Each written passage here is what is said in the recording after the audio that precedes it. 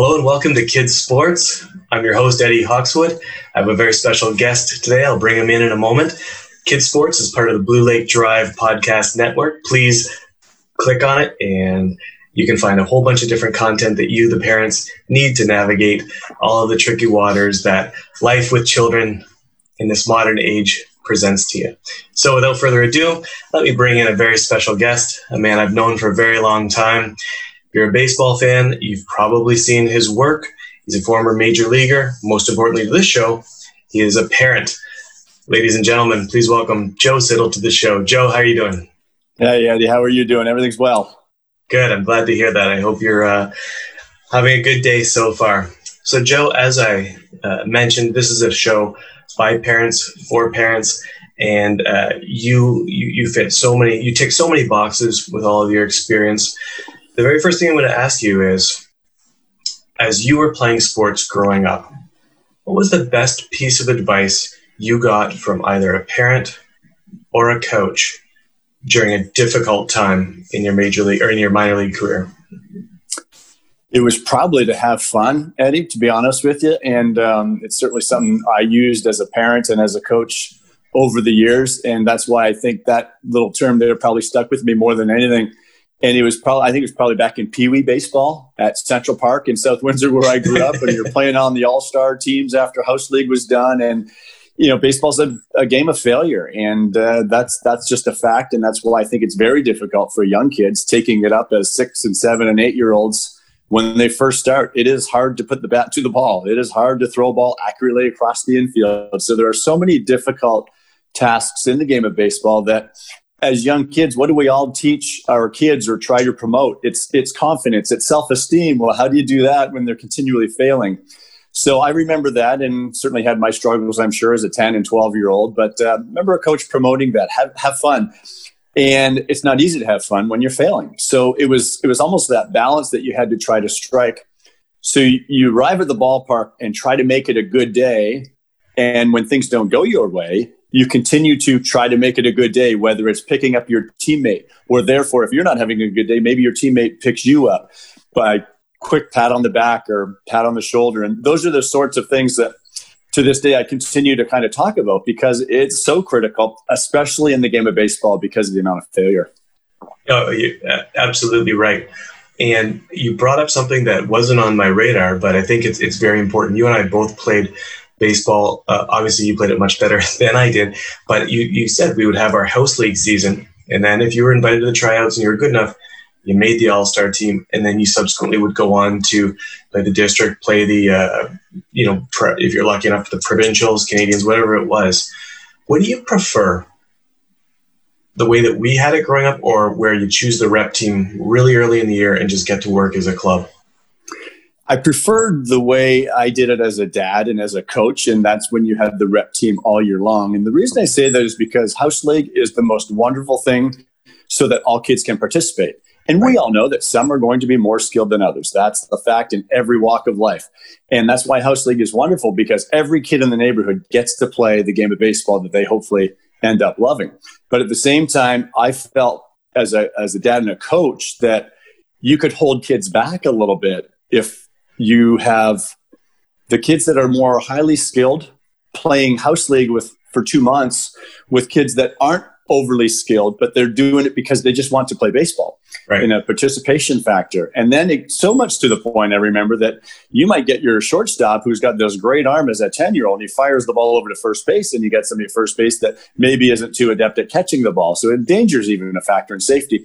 So I like the fact, though, that you have we'll say, I don't like using these terms, higher skilled players, but the higher skilled players for the full 4 or 5 month season, because I think that's what's best for skill development. And over the years, that's what's going to help them become better because they're constantly being challenged by players somewhat equal to their caliber.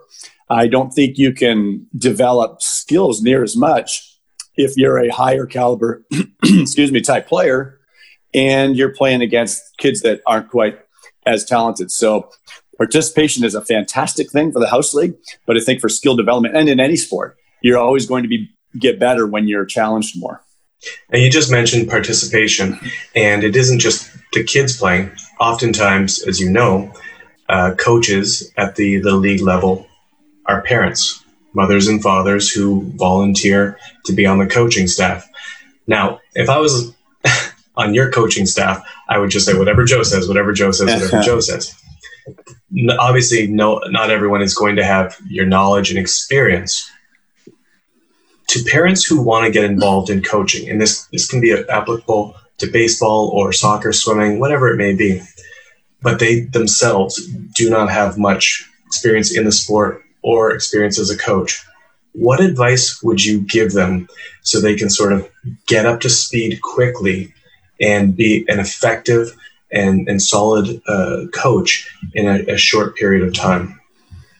Well, I have found that even when I was coming through as a coach, coaching my own kids, that there are a lot of certification programs now across the province that help, especially for parents that are being introduced to a sport, because let's face it, most of our youth coaches are parents. It's pretty hard. I mean, I loved when I could get some of the teams in our organization to be coached by non-parents, maybe people that used to play the game, and they played in college even, and they've come back and they haven't begun their work life just yet, or maybe they have, but they haven't begun a family or anything yet. So they do have time to coach a 12-year-old's team. That's great. That's a best case scenario, but it's just not that realistic because not too many people are available in those situations. So we usually have to rely on parents to help out. So the best thing you can do is provide them with the resources to try to gain some knowledge, even an introductory level coaching. Now, the downside of that, of course, is that some parents on some teams will not object, but not think too highly that their kids are not being coached very well. And my answer was always, join us, because it's not easy when you have it. It'd be like me going to coach a hockey team, Eddie, and I did it. I helped coach some hockey teams with my kids growing up. Not my number one thing by any means, but you help out because they need bodies. They might just need somebody to shoot pucks, and that's what I do. So you always need help in that regard, but it's just it's a delicate issue, because that's what I always objected to, is that parents that were critical of volunteer coaches that are simply volunteering because we needed bodies. And so that's why I think the best thing to do is arm them with the best knowledge and maybe certification type programs that there are available. Well, if you're getting criticized, then I feel better about when I was getting criticized, because that just goes to show there are some parents who will. Anyway, we'll move on. Okay, I read about you and your brother when you're pitching and catching growing up. You'd pitch one game, he'd pitch the other, you'd catch for each other, and those two games on a tournament, those would be the two Citadel boys going. Now we have pitch counts. You get capped at 45 pitches if you want to throw the next day, or 70 was what it was not too long ago for 11-year-old boys and girls. What are your feelings on pitch counts at the youth level? Very good idea. Very good idea, because I think the science has shown too that the number one risk of leading to arm injuries is more workload and overuse.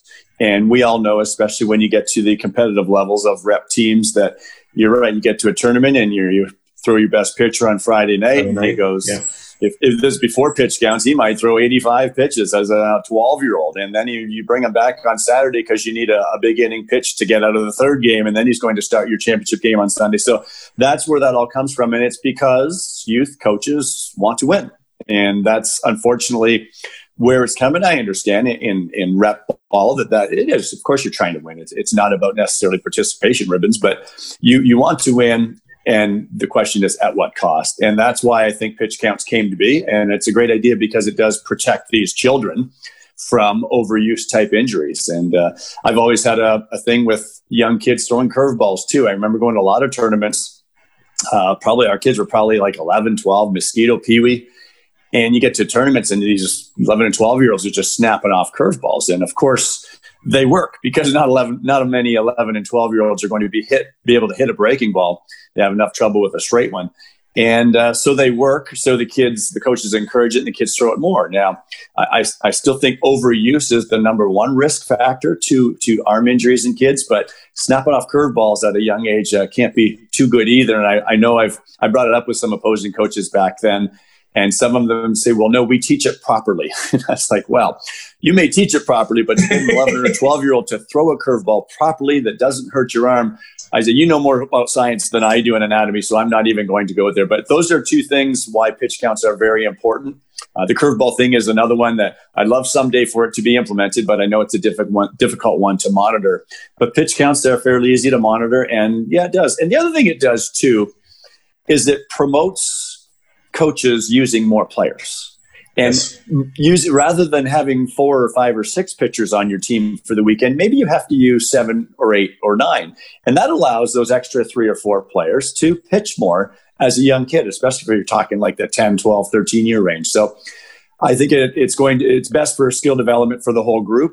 But more important than anything is the safety of these young kids and watching their arms. Definitely. Your insights on baseball are amazing. For anyone listening, Joe is the father to both males and females. And I wanted to ask you this. You're a wonderful volunteer in your community. I've known your family for decades. Is there any difference in your approach to coaching sons versus daughters? No, when I coached athletes. Good. And that's the way I looked at it all the time, whether it was my daughter's softball team or my son's baseball team. They were athletes, and they were treated as athletes. And boys didn't do anything this way and girls that way. It was, this is how we throw. This is how we catch. This is how we swing. This is how we look for a pitch in the zone, and everything else to do with baseball. It was sport, and that's the way I always treated it. And it's funny you asked that question, Ed, because I made it a point. Like I went out of my way to make sure I spoke like that around them. It wasn't about the girls and it wasn't about the boys. It was the players, the team, the athletes. And so much so that I hope the young boys that I coached caught on to that. I made sure they did. And also the young girls that I coached caught on to that, so that the boys didn't feel like, oh, we're boys playing baseball, and the girls didn't feel like we're girls playing the sport. It wasn't that at all. Yeah, they were the players and the team, and this is how we did things. So very interesting question you asked, and certainly hope more and more young coaches are doing it the same way. I loved coaching both. Now, many girls play baseball too. I just happen to be involved with in my home in Windsor with the Windsor Lady Expos, where my daughters played softball with the Windsor Lady Expos. And I'll be honest with you, I would have never thought that would be like my thing, or that I'd be interested in that. Of course, watching your kids play anything is awesome. Right. But when I started coaching it too, it was fantastic, because it was like taking the game of baseball that I felt that I know so well, and you just condense it on a smaller field, and everything's quicker, everything's faster. The third baseman's in there, a lot of bunting and moving. It's a scintillating game. I absolutely loved coaching my daughters in that aspect. Softball is awesome, really fun. Yeah, a friend of mine, in preparation for our conversation today, he said, yeah, same thing. It was like when you have a picture and you put a new filter over top of it, and you just see it's something that you thought you knew in a whole new light, and that's good. I put that question on a tee for you, because I knew you'd give the sort of answer that our listeners needed to hear. So thank you for that, Joe. You mentioned Central Park, where I played growing up. Additionally, Central Park had a pool. A lot of kids took swimming lessons there, and you Not played. Me. Did you learn how to swim? No, we played home run derby there. Is that where you're going? No. Oh. You played football and baseball growing up, and in the summertime, we had a lot of players who played baseball, but they still had swimming lessons as well. Can you please explain to listeners how important it is to not specialize in just one sport, and the value of, we used to call it cross-training, the value of a diversified athletic portfolio, please? I think it's for the physical and mental health of any young kid. I think I have to stop when you mentioned the swimming pool at Central Park. It's like, yeah, I didn't take swimming lessons there, but we played home run derby. If you hit it into the tennis courts, it was a home run. There were a lot of tennis players that chased us away from the park those days. But yeah, no, the benefit, I think, first and foremost, when I think of playing different sports, it's just because that's what I did when I was young. It's like, I played baseball in the summer, then hockey and basketball and all the grade school sports, swimming in the summer. But I think physically it's great because you're using different body parts, you're using different mobilities, the agilities, and the things that you do on a basketball court. It can help you when you play volleyball, and then while you're swimming, you're building up strength that can help with your baseball swing. I mean, it just goes on and on. When you mentioned cross training, it's probably for me the best way to explain it, because everything you do in one sport can help you with the other. But more importantly than anything, I would have to say it's the mental aspect for young kids, because I never really remember as a kid feeling like overburdened or like, when is the season going to end? I never felt that way, because kind of played your season, you finished it, and when baseball finished, you pulled the hockey skates out, and then hockey was finished. And then as I got into a little bit later in high school, it's a little bit more difficult by that age, because now you've got seasons that you've got to kind of compartmentalize a little bit. So football in the fall, when it ended, literally the next day I was in the gym trying out for the basketball team, and literally when that ended in March or end of March, I was outside and trying out for the baseball team. So as you get a little bit older, you can't quite do as much. But for those young kids before high school, I encourage all those grade school sports and summer sports to do it all. Because the other thing is, when you do a lot of different sports and you play on a lot of different teams, you have a lot of different friends. And the social component is huge. It's fantastic for young kids to have friends from all different backgrounds, and not just, hey, these are the people I play baseball with, and then we all go play basketball. And so it's a wide variety that way. And then probably even more important is the fact that you get coached by so many different people. And there's so many different coaching methods out there and personalities that I think help. And even into my professional career, and I talk to Major League Baseball players right now, and they talk about their high school coach or their college coach. And, when I was coaching young kids, I related it to real life, Eddie. Like, you might not always like your boss, but you know what? You got to go to work every day. And you might not like your baseball coach this summer, but you have to go there and make it work. And so I think it's learning different coaching styles, which could be your boss at work one day. And as I said, that sport is a great avenue, a great vehicle to prepare for life. And I've always kind of used that with young kids. And it's really fun now. Of course, I'm getting a little bit older already. So a lot of these young kids that I coach, they're in their 20s now, and they're starting the real world jobs. And they still reach out to me, and we communicate a little bit. And that's the best part. But you kind of hear some of that feedback. Oh, coach, that's what you always told us. Oh, coach, you always told us that. So those things are fun to hear. But yeah, so you've got the physical aspect of playing a variety of sports that I think is highly beneficial to kids, but also the mental aspect. When these former athletes reach out to you now, do you find yourself still talking to them in the same voice that you had them, that you talked to them when they were 12, 13, 14? Or are you adjusting the conversation now that, as you say, real world, real problems are upon them?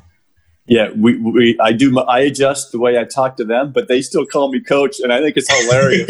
You have these 22 and 24-year-old kids say, "Hey, coach, did you see this the other night?" I was like, "You can call me Joe now." No, but yeah, no, it's really cute, and I think in my job now too on Blue Jays Central, we'll do demos sometimes on our stage, and it might be a hitting demo. And I've had kids text me, some of my former players, they're like, "Coach, that's exactly what you told us when we were like 10 years old." So yeah, it is very cool to be able to stay in contact and see some of them and watch them grow as young men now. When you were in the Montreal Expos organization, your manager, as you mentioned, was Felipe Alou, and he had boys in the big leagues. Alou is a very well-respected man, and obviously you're fond of him.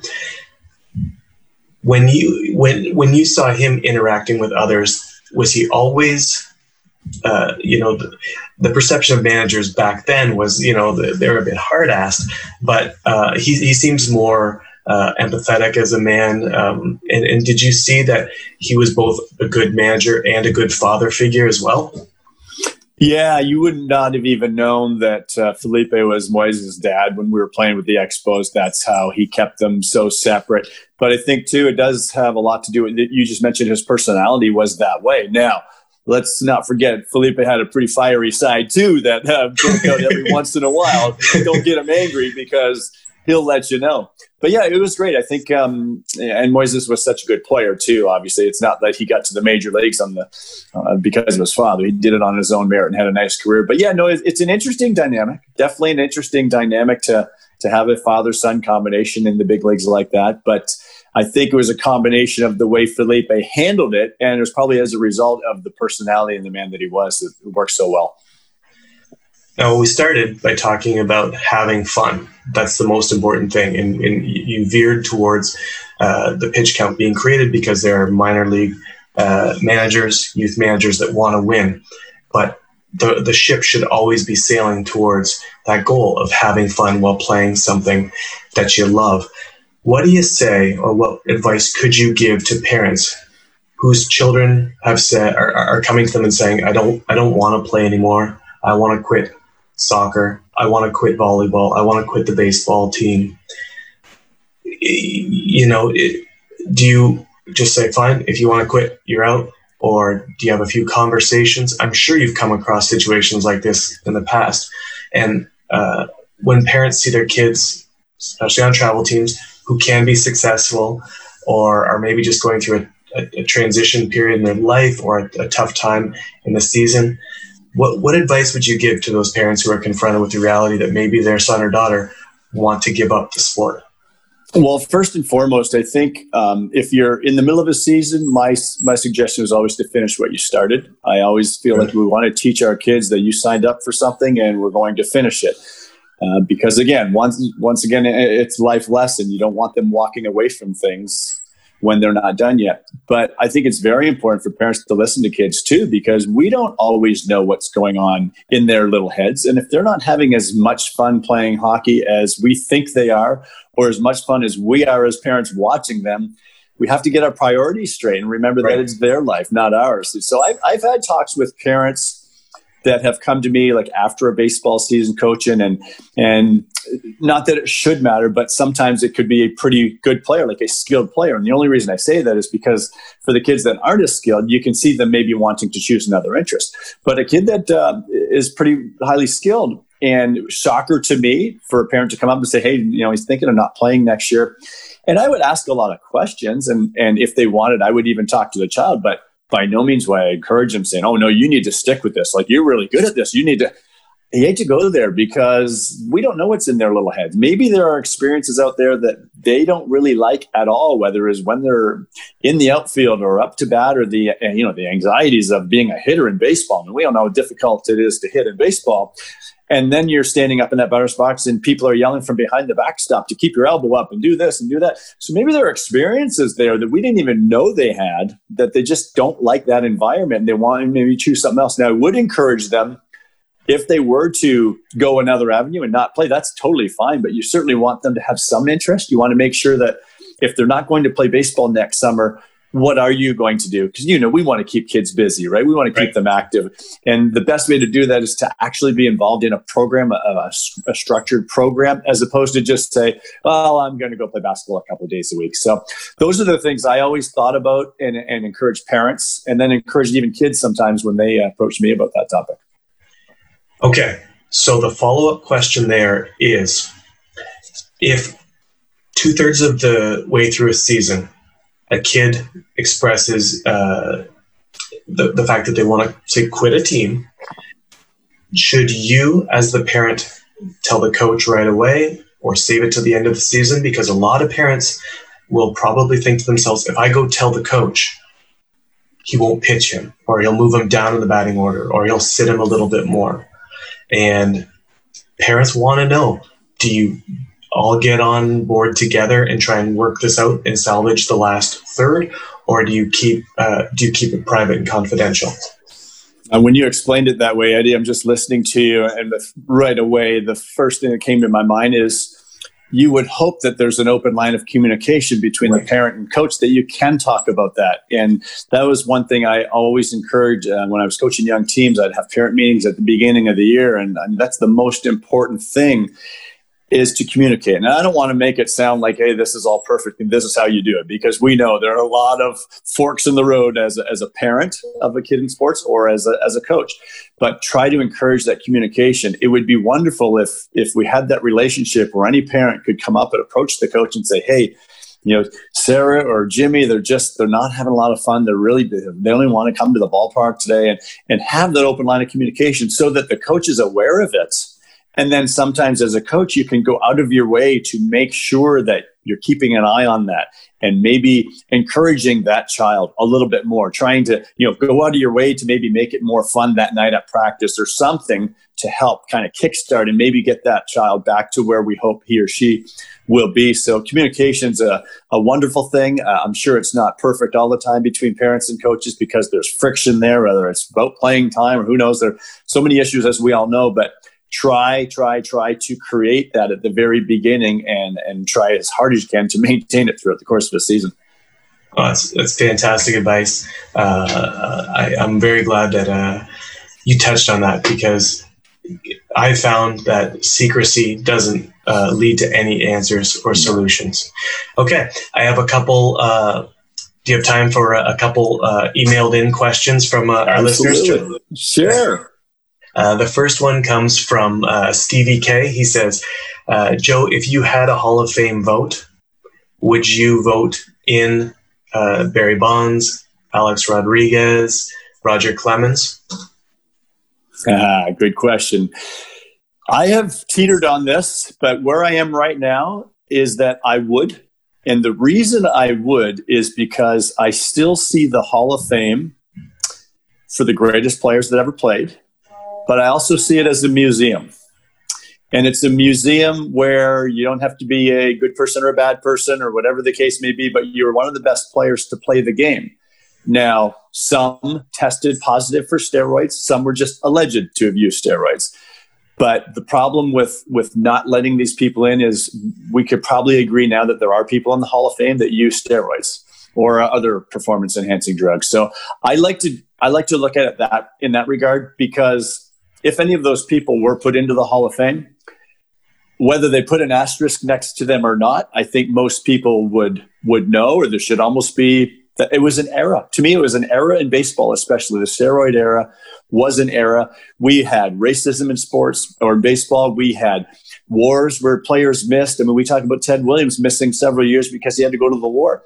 We talked about Jackie Robinson not getting into the major leagues because he finally broke the color barrier. So to me, those are all parts of the history of the game. And unfortunately, performance-enhancing drugs are part of the history of the game. So I would include them and put an asterisk there if you wish, or just almost. I think it should almost be in the Hall of Fame as an era when that whole performance enhancing drug thing went down. That is, I never looked at it that way. And as soon as you brought that up, telling a story, my mind went to much like a museum, and there are pieces of art created via war, things that tell stories of our human experience that aren't some of the finer periods of our existence. And, learn from it, grow from it. Don't make the same mistakes. I like that perspective, Joe. Another caller, Vic, had the question, what was it like? And in preparation for our meeting today, that's a Tiger Stadium panoramic photograph. That's Michigan in trouble. Absolutely. Yes, once renowned for the best grass in the major leagues and the best ballpark franks. You hit your only major league home run there. Tell us what it was like, please. Oh, man, one and only. I wasn't a home run hitter. I wasn't known for my bat at all. I was a defensive-minded player, and I was actually facing a former teammate, Jeff Fassero. He was a left-handed pitcher with the Seattle Mariners, and we played together in Montreal. So I'm sure I think more about him, about the home run I hit, because I'm sure he's thinking, are you kidding me? I just gave up a home run to this guy. He can't hit water if he fell out of a boat. And it was I think it was a doubleheader, game one of the doubleheader, and I think we were down a few runs, so it just got us back in it. I think it was 3-1 in the middle of the game, middle of six. But I mean, I'm battling against a good left-handed pitcher, and you put a swing on a ball, and I think I knew I hit it good. But like I said, it wasn't a home run hitter. I'm not one of those guys that right when you hit it, you know it's gone. And believe it or not, Eddie, it hit the facade of the upper deck in Tiger Stadium and came back on the field. And as I noted, we were playing the Seattle Mariners. Well, the Mariners center fielder threw the ball back up into the bleachers to the fans. Well, the Mariners center fielder's name was Ken Griffey Jr. Right. So the Tigers personnel, our staff, went up there into the upper deck to try to get the ball back because it was my first career home run. They'll often do that to save the ball. Right. And the person wouldn't give it up because Ken Griffey Jr. threw it to them. So that was going to be difficult. What I ended up hearing the next day or 2 days later is I did get the baseball. Apparently they had to contact Griffey Jr. and he signed a bat and a ball or something for them and made the trade. But I never, to this day, I have not seen Ken Griffey Jr. to thank him for that because I have that baseball in my home. That's really cool. I mean, first of all, no one else is hitting a home run that's listening, but to do it and then have Griffey Jr. as part of the story is obviously incredible. I would be remiss if I didn't ask you before we wrapped up today. There's a certain fella helping out this installment of the Blue Jays, Dante Bichette. He's working with Bo, yes, and he's in the dugout. So talking about parenting, have you had any good conversations or good stories so far from Mr. Bichette or anything that you've witnessed? Well, if we remember way back in March when spring training took place before this global pandemic, it was baseball as usual at the end of February, early March. And I remember I was on the field one day in Dunedin, Florida, where the Blue Jays train. And Dante was there as a guest instructor. And I played against Dante in his career. He was with the Rockies. I was with the Montreal Expos. And we were just sitting during batting practice when he's standing along the railing along first baseline in front of the dugout. And we were just talking baseball. They were going through some drills. And he was very insightful, Just he was talking about his role and how he's there as a guest instructor, just trying to provide some good insight to players, a little bit about a two-strike approach. This was a team that chased a lot of bad pitches last year. They didn't walk much. They struck out too much. So he's trying to change that over and just trying to help kids almost more with the mental approach to hitting as opposed to the physical swing. Things to look for, what to do with two strikes, about maybe shortening up your swing and trying to avoid strikeouts because if you put the ball in play, there's a chance for something good to happen as opposed to a strikeout. It's just an empty out. Nothing good can happen. Runners don't advance. And it was a long conversation more about that kind of stuff. And it was fascinating because what it has now, when I look back to that day I was speaking with him, what it's blossomed into now is, oh yeah, he's a full-blown hitting coach with the Blue Jays now. They brought him on the staff because they loved what he had to offer. And more importantly, the Blue Jays offense has really prospered under his tutelage and under a lot of the guidelines that he's been talking about. And you look at some of the players like Teoscar Hernandez, who's really broken out. Rowdy Tellez has been really good. Grichuk was on a tremendous tear early on before scuffling a bit lately. And up and down the lineup, you're seeing more and more. But more importantly than anything, what you're seeing is a team that is not chasing bad pitches quite as much. It's a team that's taking a few more walks. And when you swing at better pitches, you're going to be better hitters. And that's one thing he reduced. His other focus was two-strike hitting because he felt, and his son, Bo, is the poster boy for two-strike hitting. Right. He's a very aggressive hitter, especially early in the count. But when he gets to two strikes, he has a drastic change mechanically and really tries to shorten up to put things in play as opposed to doing more damage earlier in the count. But he's gotten other players to kind of buy into that whole approach. And Dante, first, he just simply broke down the numbers. You just look at the numbers, batting averages with two strikes. They're terrible. So in other words, you don't want to get to two strikes. So what's the moral of that story is try to do damage early in the count. So it's okay to swing early in the count if you're swinging at good pitches. So he's trying to get these guys to look for a pitch early. It doesn't have to be a fastball. You might sit on a breaking ball, watch what that guy's been doing, that pitcher's been doing to previous hitters. So there's just a whole other level of what he's brought besides the analytical approach that Guillermo Martinez, their hitting coach, brings to them. This is just a whole other aspect, and it's really hitting off now. You know, this is too short of a season to say hitters are completely changed, like a Teoscar, like a Rowdy, some of these guys, but it's been very intriguing to watch. The approaches look very different, and they're much better. And as of the time when we're producing this, only the Dodgers and Blue Jays are major league clubs with at least 6 or more players with 20 or more RBIs on their club. And as Sparky Anderson used to say, the RBI is the most important offensive statistic. So it is good to see that paternal effect on right now the best baseball team in New York. Joe, before I let you go, any other advice you'd pass along to parents? Any other words of wisdom that will help kids navigate their kids' sporting life?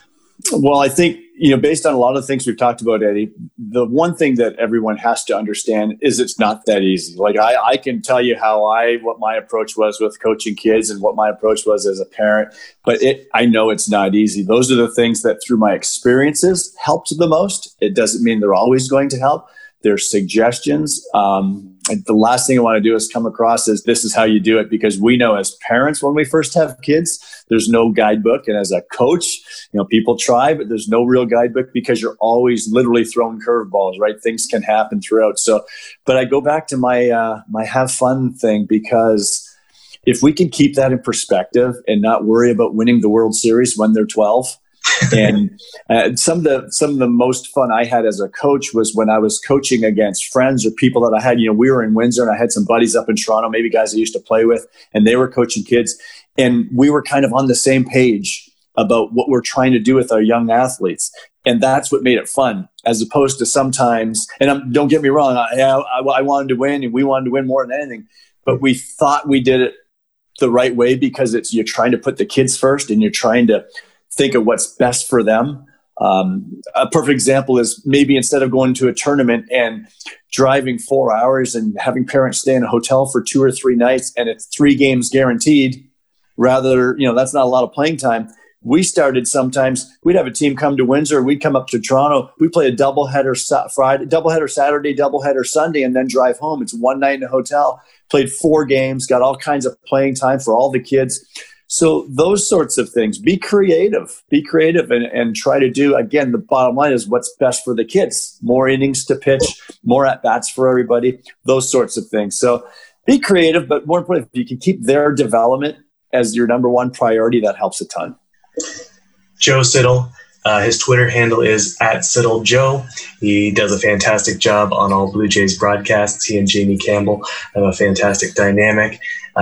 We can't wait to see what the future brings, and we really appreciate your time this morning on the Kids Sports Podcast, Joe. My pleasure, Ed. I hope it all helps, and maybe some suggestions help some parents and kids out there. Thanks. Certainly. You have a fantastic family. Enjoy the rest of your day, and thanks again. Take care, Eddie. See ya. Bye-bye.